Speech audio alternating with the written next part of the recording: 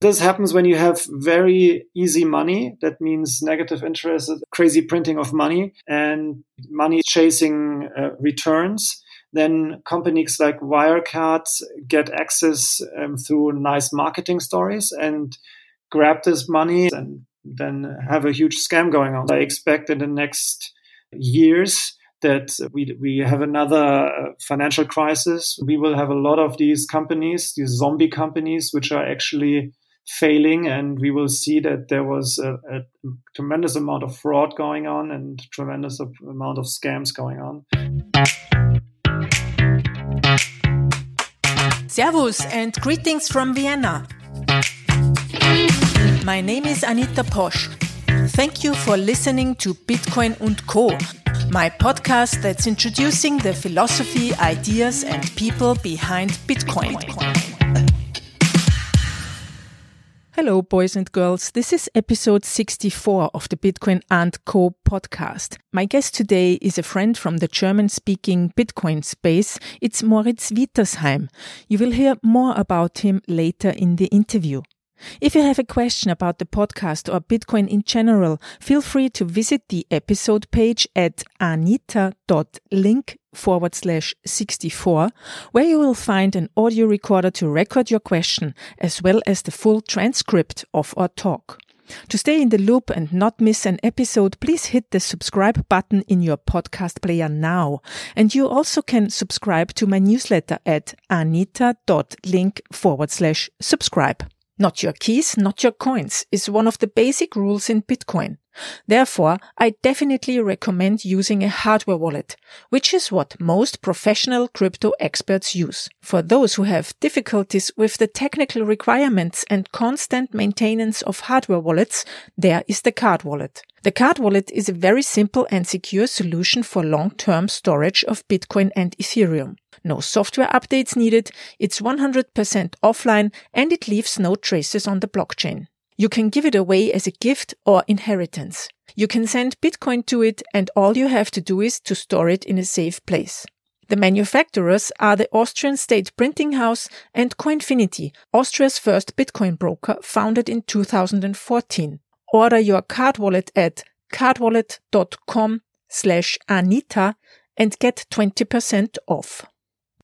Local Bitcoins is one of the most trusted and the largest peer-to-peer trading platforms in the world. On Local Bitcoins, you can buy and sell your Bitcoins in an easy, fast and secure way, always protected by escrow.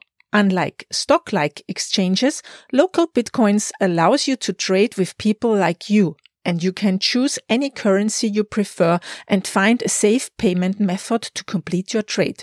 Local Bitcoins also offers a web wallet, so you can trade and deposit and send out your Bitcoin all in one account. Go to www.localbitcoins.com to buy and sell Bitcoin. If you're interested in more Bitcoin-related podcasts, then check out the Let's Talk Bitcoin network at letstalkbitcoin.com, where you can find a number of other highly relevant Bitcoin podcasts today. Hello everybody, my guest today is Moritz Wietersheim. Moritz is the CEO and co-founder of Crypto Advance, a company that focuses on security improvements and the secure management of private keys in the Bitcoin space. Preparing for the interview, I found out that Moritz and we both started to work full-time in the Bitcoin space in 2017. Moritz is working and living in Germany and Austria. Hello, Moritz. Thanks for doing this interview. Hi, Anita. Pleasure to be here. Thank you very much for inviting. You're welcome. Moritz, at the beginning, please tell us a little bit about yourself. What did you do for a living before you found out about Bitcoin?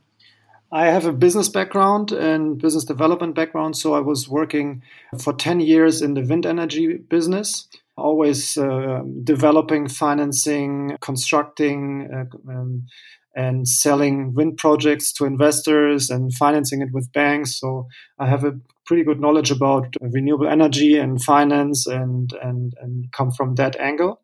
And always had a strong interest in currency, monetary systems and investment bubbles and crashes, and had a good interest in Austrian economics. And where did this come from before? I mean, the interest in Austrian economics, I didn't know it before Bitcoin, actually. Well, I read a book by Ferdinand Lips, which is called Gold Wars, back around 2005, and experienced the 2000 internet bubble in Germany, which was quite a interesting experience because a lot of my cousins were doing an internet business now, and everybody was a little bit like 2017, and it was quite extreme. And then I was in Argentina after my military service in school, and this was in 2001, so just a few months before the whole thing collapsed. The banks collapsed there, and it was already very extreme. So I always followed the situation there in Argentina, and was wondering what went wrong and how this could be fixed, and how maybe a system could become more robust, and why these things happen and why they shouldn't happen. Okay, you told me you have also been to Brazil. Was this before or after Argentina? Yes, well, when I was studying, I did an internship in Brazil and had good friends there, which always told me about the hyperinflation, and you still can sort of feel the effects of the hyperinflation, how the country never really recovered from the hyperinflation of the late 80s and early 90s. And what was so interesting is that when you ask the people there how life was, they explain you that on the payday on Friday they got paid, and they got basically a huge bag of paper money, and the wife came and picked it up at the job and ran immediately to the supermarket to buy all groceries because the money would be worthless in like 24 hours later. And now when I talk to my Brazilian friends about this, who experienced hyperinflation, they have really surprisingly trouble to understand Bitcoin, and this is something which is really, really puzzling me. If you are a person who lived in a situation like in Argentina or Brazil, and you experienced how your money stopped working, and it still is so difficult for these people to understand Bitcoin, you see what kind of adoption problems we would still have to overcome before Bitcoin becomes really a mainstream tool. Do you think that they don't understand the concept or the handling, the usability, or everything actually? So I think that our school system does a very bad job about telling us about monetary and also legal concepts. So you come out of school and you know a little bit about art probably and whatever, but you don't know about money, and people don't talk about money. In Germany we have this saying like über Geld spricht man nicht, so you don't talk about money, and it's a really bad situation. So we have a very low education level, even here in Austria and Germany. And if you try to understand Bitcoin, you have first to understand, or you begin to understand, you don't know money and you don't understand money, what it actually is. And if you look what money actually is, it's basically the technology for us humans to communicate value and allocate resources. So it's probably the most important technology for humans to collaborate in large societies. And unfortunately, it's a very badly understood technology. And you don't learn about it in the newspapers. You don't learn about it in the mainstream media. Most content is actually more confusing. So you really have to understand money first in a reasonably good way to understand Bitcoin. And from there you can go. Yeah, that's true. Same story for me. I hadn't known how money works or how it's created, how it comes into the economy and how it works before Bitcoin too. Yeah. Mm-hmm. How did you get to know about Bitcoin then? I had a friend visiting me in January 2017, and she told me blockchain is the amazing thing and it's going to change the world. And so I looked it up like an hour later on the internet, and there was a blockchain article, and I didn't really understand what problem it was solving. And I was asking then, okay, what is really working on blockchain or in blockchain? And then I came across Bitcoin with the next click.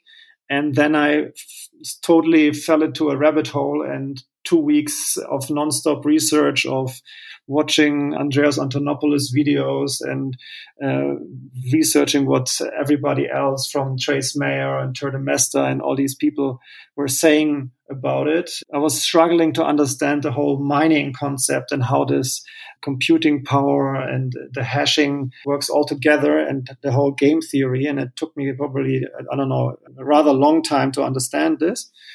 And then I was working briefly for a cloud mining company in Munich, but it was not what I really wanted to do, and I didn't see that I could contribute anything of great value there, and was figuring out then, hey, the whole hardware wallet space, there needs to be a lot of improvement, because in mid-2017 there were some hacks, and I was thinking, okay, maybe we need some better product here, or some better infrastructure here to help individuals and companies to manage their private keys and protect their Bitcoins and private keys. Your story sounds a lot like mine. It also took me very long to understand the depth of Bitcoin, the mining and how everything is connected. It's basically like a living organism. Mm-hmm. And it also seems that step by step you saw what the problems are, and then you found the point where you said, okay, I want to work in this space and I know what to do. That's great. Yes. So what's sort of so amazing about the space, that if Bitcoin is really successful, and I think it has a very, very good chance of doing this, we really have a separation of money and state. And this is I think it's a rather good idea if you look into the current macro situation, where you have unelected central bankers doing incredible quantitative easing and printing of money. So, and I think a lot of bad things come from this. It changes the time preference, the time horizon, and the whole human behavior. So if you change the basic transactional layer for communicating value in a society, and you manipulate it with negative interest rates and super easy printed money, then you distort human activity and action completely, I believe. So do you see Bitcoin more as a store of value, or, what you say seems you also think that it's going to be a medium of exchange in the future? Well, I think Bitcoin is going through different phases, and this was already before Plan B wrote about his different clusters. So what I want to say is, at the beginning, it was a very nerdy niche project, and a lot of some people who understood what is going on, or thought, hey, this is a fun collectible to have, they collected Bitcoin like a funny internet token. And from that collectible, it's moving now into a store of value, into a savings technology phase. So we are currently at the market valuation, I don't know, I don't check the price too much at the moment, but maybe $200 billion US. And as a savings technology, which cannot be censored, which cannot be really confiscated, which is digital scarcity. And this is a very interesting, powerful concept when you think about it. It's a very attractive store of value technology. And from that, with Lightning and Liquid and other second layer solutions, we see that we can move into a mediums of exchange function for Bitcoin, so that you actually can also buy a coffee with it, or make small transactions. And this is an incredibly dynamic space.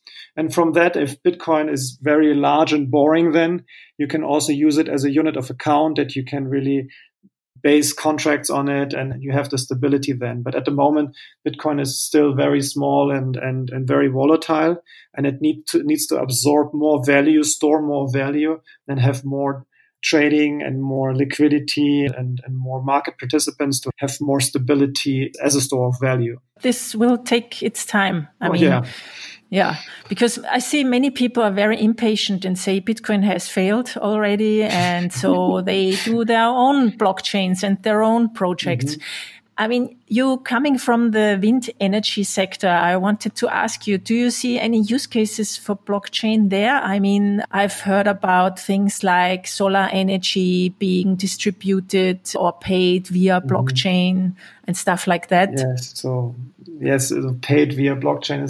it's a question of what you want to do, what the problem is you're actually solving. And if you really dig into it, you usually see, okay, you don't need a decentralized blockchain or anything like this. So I think Ledger is providing the French wind energy industry with some measuring tools for electricity production or something.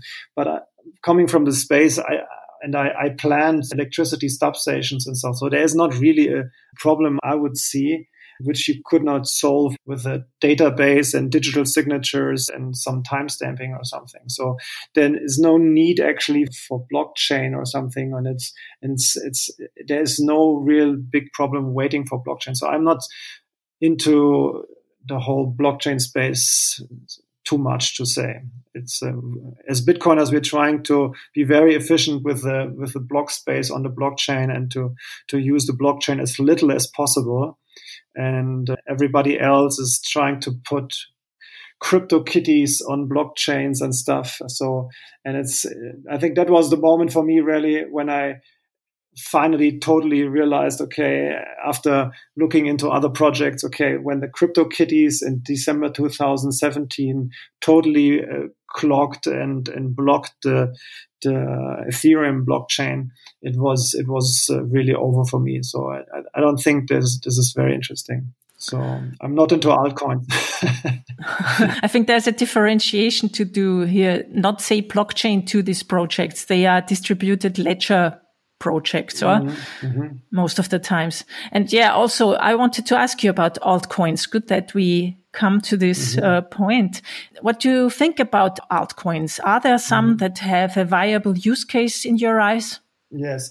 Well, so I like to separate the space into two spaces. So you have the sound money technology space with Bitcoin and some other competitors. And then you have the blockchain database, decentralized ledger space. So I think they're mixed up, but they're actually trying to do something else. So with Bitcoin, we really are looking for digital scarcity, for sound money technology in the Austrian economics sense.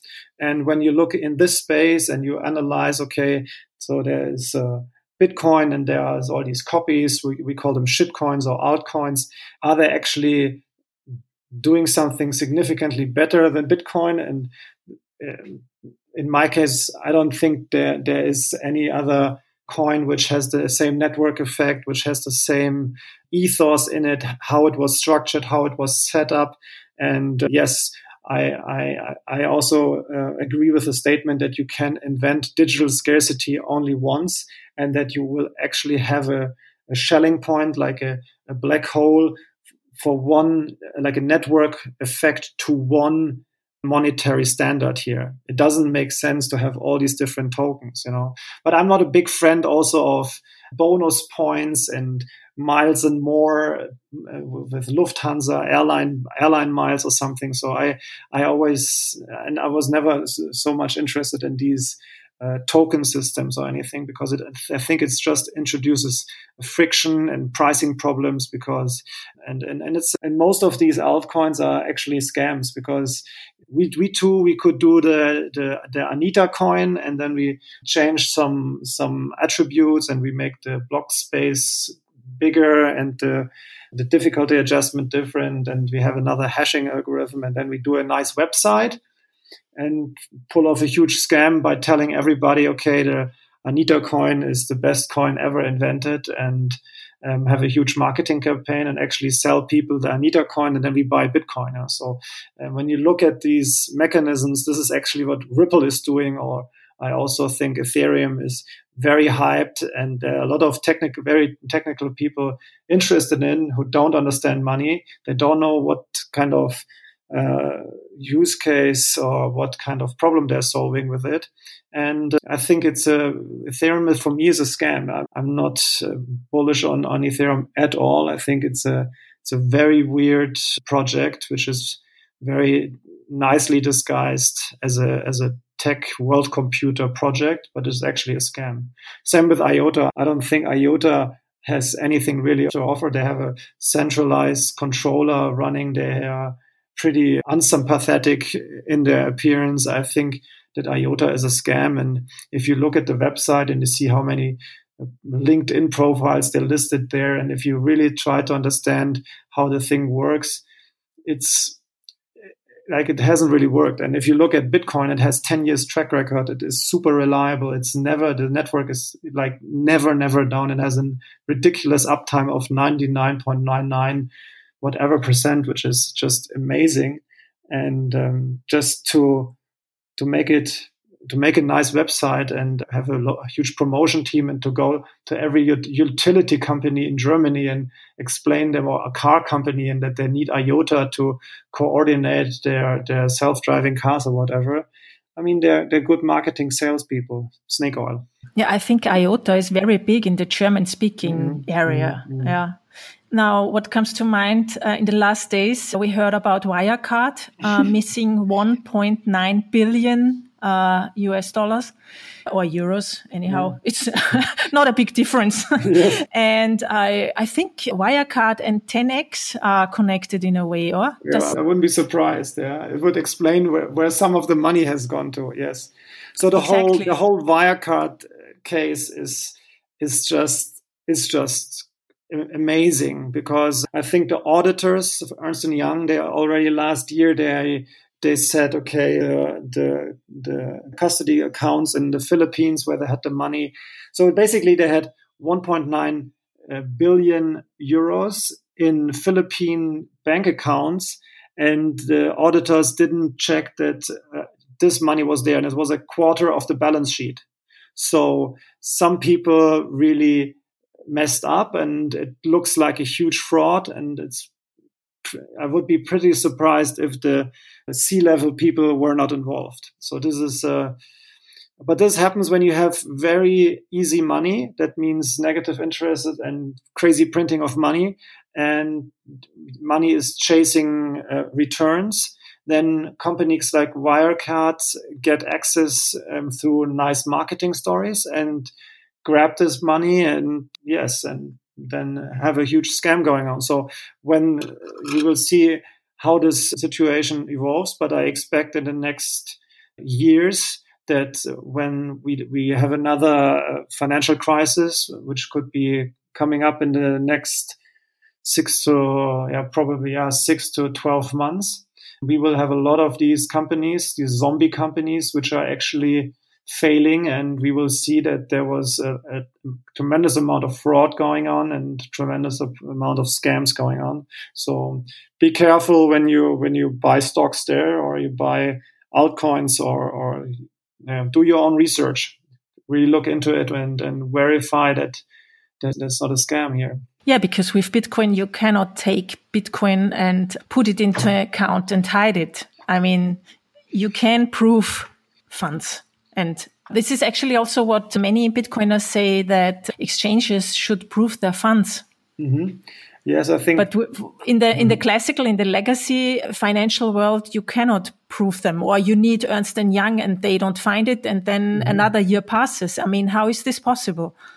It's just our very bad legacy system, which is not ready for the information age.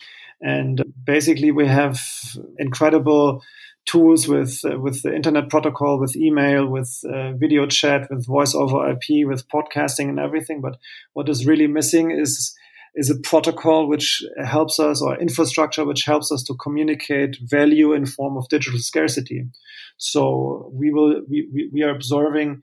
I feel the more fiat money I have in bank accounts, the more uncomfortable I feel. And the more I save in Bitcoin and I opt out of this old financial system and I opt into the digital scarcity of Bitcoin, into this alternative, the more I feel comfortable about it. And this is a weird process, but at some point I was talking with some Bitcoin friend of mine from Vienna also, and he told me this, and I totally agree with it. And ever since I see the news, I look back into this old system where people like Ernst & Young and Wirecard can provide these mediocre services and of auditing. And when you look at like exchanges like Kraken or I think CoinFloor, I think they do proof of funds. And yes, so you have some better, or even Voltoro, I think, has a glass protocol. So it's probably not perfect what they're doing yet, and there are still better concepts to come up. But we are going the right direction here. And of course, with Bitcoin, you can self-custody with your hardware wallet, or also with our product, you can do a multi-signature wallet, and you can be your own bank. You can be your own central bank if you run your own node and verify yourself that you have received the coins and the Bitcoin, and also according to the protocol rules. So there's nobody in between you and the monetary ledger, because you have a copy of the monetary Bitcoin transaction ledger. So it's your 4th year now in the Bitcoin space, which is actually a long time, 4 years in 11 years. What have you experienced? How has the space in the German-speaking world changed? Like maybe from a business point of view, and also from a user point of view? I would rather say overall, because the German space is very small and is mixed into the international space. But I think the content, when I started in January 2017, there were maybe 1-2 podcasts, but not really good quality. So now we have you and people like Stefan Livera and others, which doing a great job just interviewing people and moderating the content, and being also Bitcoin only. I think the whole Bitcoin only narrative has become much stronger. So on the extreme end, we have the toxic maximalists and people who attack everybody who tries to do anything looks a little bit like a scam or something. So and they have also strong arguments. And then what we see overall is just the build out of infrastructure is tremendous. We have here. Last year, we were at Fidelity and visited their team for a workshop, which was a super interesting experience. And you're at one of the biggest asset managers in the world, which manage billions, if not, 2 or 3 trillion or more in US dollar assets under management. And they take Bitcoin very serious. Maybe they're looking a little bit too much into something blockchainy or altcoin stuff. But yes, and then you have New York Stock Exchange with BACT, which is the New York Stock Exchange is privately owned. They actually build a huge infrastructure there. And so you see every week you have an announcement like this almost. So yes, so I think the whole space is getting a little bit more professional. There's better content, there's better, but it's also very confusing because there's a huge amount. But if you are able to filter, which you have to do nowadays, because with the information age, you're responsible yourself for the content you consume. So when you go on social media, you always have to double check, okay, is this guy telling me something which is real, or is he just making up nonsense, or is it a scam or what? So you have to think for yourself. And people have to learn this, and I had to learn this also the hard way. I was always like a skeptical guy and looking at things from different angles. But I think when you are in Bitcoin, you start to question things much more and begin to open your mind more to different concepts. Yeah, it's true. And you need the basics to understand the differences in between the different projects. I mean, while for instance, Facebook's Libra, it's hyped by people who don't understand that this is not a cryptocurrency. This is just another way of payment, JP Morgan coin, for instance, or as you say, Ripple. Mm-hmm. Yeah. It's not even a blockchain, I think. Yeah. So yeah, you need a lot of education on that. Mm-hmm. Yeah. So, and also one point where I can hear many people say it's too difficult to store your private keys securely. Mm-hmm. And you started a company called Crypto Advance. Mm-hmm. What do you want to do? Well, so the bigger picture is that Crypto Advance is about advancing cryptography. So it's not about like crypto, which stands for everything in the cryptocurrency space. So I'm not so worried about people talking, oh, I'm in crypto, I do crypto. The more they say crypto, the less scary it sounds, because cryptography has a little bit something crypto anarchisty to it. But I think I founded this company together with my partner Stepan Snigirev, who's the CTO, who's an ex-quantum physicist for the German Max Planck Institute he was, and is a really great guy. And we want to use cryptography to really improve digital privacy for the individual and create systems where people can communicate privately. And also, especially as a first step, we want to help people to store their Bitcoin safely and securely, not only as an individual, but also as an enterprise. So what we did is that we started Spectre, and Spectre has two pieces. It's basically a Spectre desktop, which is a desktop app, which allows you to have an air-gapped watch-only wallet, which runs together with your Bitcoin core node. So you protect your privacy by not giving out your public keys, which is very important. When you use a normal hardware wallet, I think with Trezor, the XPub goes to Trezor, so they know all your transaction history because they have the master public key. And with Ledger, I think they have the first 200 addresses. They get the first 200 addresses of your account. And so they know what you were transacting. So this is very bad for your privacy if you don't run your own node. You should run your own node. And on top of it, have a watch-only wallet like Spectre Desktop. And then what we built on the side is from off-the-shelf devices with a nice screen and a card reader and a camera, QR code gap, do-it-yourself hardware wallet. And this comes along very nicely. And our business model or idea is more that we focus on the enterprise side, providing Bitcoin companies with hardware solutions, firmware solutions, or generally support their enterprise solutions with stuff they need. And on the other side, support the community with great tools like Spectre to hodl their Bitcoin safely in a multi-signature setup, but also in a single-seater setup. So look into that. We are on GitHub. We are on Twitter. We have a Telegram support channel. And yes, if you're a little technical, we will come out hopefully later this year with a nicely packaged app. But if you're like a developer guy and you want to check it out, we are now on Raspberry Blitz. So if you have a Raspberry Blitz, run Spectre and check it out. And yes. So now you answered all my questions before I could ask them. Sorry for my pitch here, but I'm on autopilot if I get asked. Yeah. No, it's great. Thanks. Let's get back a little bit from the projects you're working on to Bitcoin. What is your expectation of the development of Bitcoin in the near and distant future? What do you think comes next?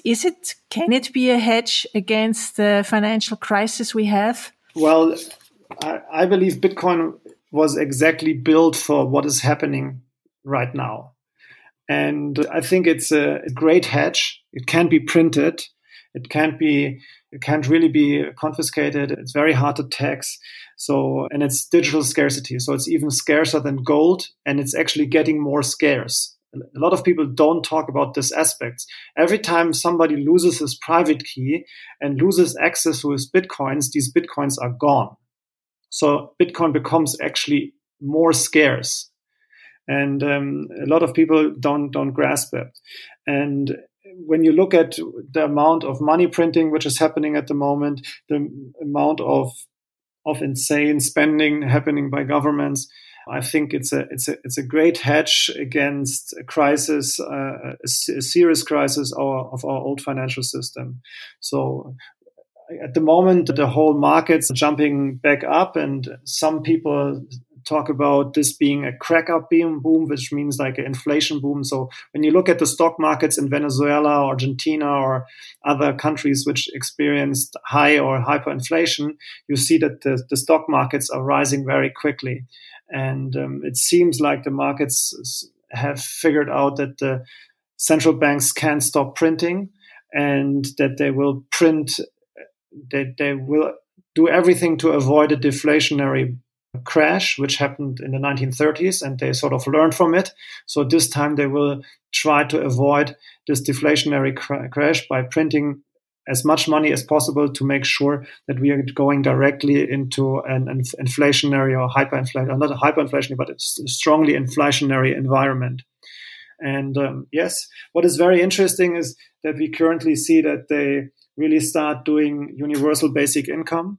And I was always saying already before Corona crisis last summer and in autumn, okay, they will have to do universal basic income, because what they did the last 10 years, just negative interests and printing money and putting the money into the banking system, just creates a huge wealth disparity. The richer always get richer. It's socialism for the rich, and the poorer lose purchasing power and lose and can't purchase assets anymore with this. So what they have to do now to tune this down is have universal basic income. And I think, yes, it's the only way they can go. So I think Bitcoin is a great hedge. It's digital gold, and it's very volatile. So you should at least hold it for 4 or 5 years. And yes, just hodl on and don't trade it away for any altcoins or Wirecard stock or some nonsense. Yeah, I think so too. I think you have to be patient and have a low time preference or a high time preference. I'm not such into the high and low preference. I say long-term thinking, I think. That's good. Time preference, everybody gets confused about it, even the Bitcoiners. Exactly. And just drop the time preference, just say, I have a long or a short time horizon. This is where I'm a very long-term thinking guy, or long-term horizon guy. Yeah. Yeah. And there's also that saying that we overestimate what we can do in a short time and underestimate what we can do in the long run. I don't know who said it, but I think it's great. I always have to think about that. Absolutely. That's a lovely also, thing. Yeah, it's also for my own projects, my own work, like getting more followers and stuff, and creating more content. And then I always think, okay, you can't do it all now. Do it over the years. Yeah, so like adding a little bit every day and doing what you can every day and make a little progress every day. And yes, so I believe we have one real superpower.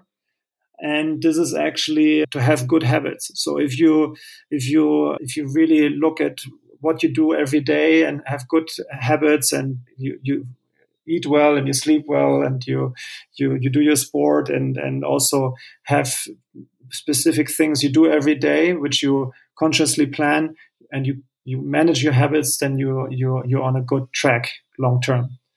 Yeah. Yeah, I've been swimming my 30 minutes already today. What's your sport? I before coronavirus hit, I was training Brazilian Jiu-Jitsu, which is it's like judo, but more with ground fighting, and it's a fun sport. It's quite technical, and it's a whole another rabbit hole. And well, I go cycling and swimming, and I used to play basketball, but I'm too old for this now, and I'm always this is a young man's game, and I'm not so quick anymore on my feet. Yeah. So are you also a part of Team Satoshi? No, I'm not a part of Team Satoshi. I just recently started cycling, but every time I was cycling, I was like, I should do this with Team Satoshi and to cycle a little bit more with these guys. Yeah. Okay, thank you very much. I always close this with a question about book recommendations about Bitcoin. Do you have something at hand, or can you recommend anything to our listeners? There are so many super interesting books. And well, this could be another 40 minutes of podcast. So what I really would like people to look into is a book by Titus Gebel called Free Private Cities. And it's about a new governance model, which is orientated itself towards a free private city. And I think this is a very interesting concept and will be a very interesting market which will develop in the next 10 years. And which will improve quality of life around the world tremendously if we have free private cities as a product as a new concept of living together. and as a new way of opting out of dysfunctional national states. Yeah. So look into Free Private Cities by Titus Gebel. I think it's also available as a free audiobook on Spotify, so you can listen to it while you drive a car or do something. It's a really cool book. Interesting. I will look into it too, because I don't know it. Yeah. So please tell our listeners, where can they find you and follow your work? Well, the easiest way is to follow us on Twitter, @CryptoAdvance. And personally, I have a private Twitter account, but I don't tweet too much. It's Moritz Wietersheim. And of course, follow my CTO, Stepan Snigerev. We don't tweet too much. We just try to keep it to the relevant stuff, focused on Spectre and more general, some technical stuff. But we're trying to be not too noisy on Twitter and really make relevant tweets. And other than that, check out our GitHub website. You can see some nice screenshots there of the Spectre and of the Spectre hardware wallet and the things that are to come. Yes, and stay tuned to Bitcoin, and we will meet again. Yes, we definitely will. So thank you, Moritz. Thank you very much, and have a nice day. Perfect. Have a great day. That's it for today. I hope you'll join me again next week. If you like my show, please write the recommendation in your favorite podcast player. If you're a German speaker and want to start using Bitcoin, then I recommend my book to you. It gives a comprehensive jumpstart into becoming a Bitcoin user with recommendations and safety tips. You can buy it on Amazon, or if you prefer to pay with Bitcoin or Lightning, drop me a message at hello@anitaposch.com. I'm currently looking for new sponsors for my podcast, so please feel free to send me a message too. For new updates, please follow me on Twitter @AnitaPosch and subscribe to my newsletter at anitaposch.com/newsletter. Thank you for listening. Music, start with yes, delicate beats. Idea, content and production, yours truly, Anita Posch.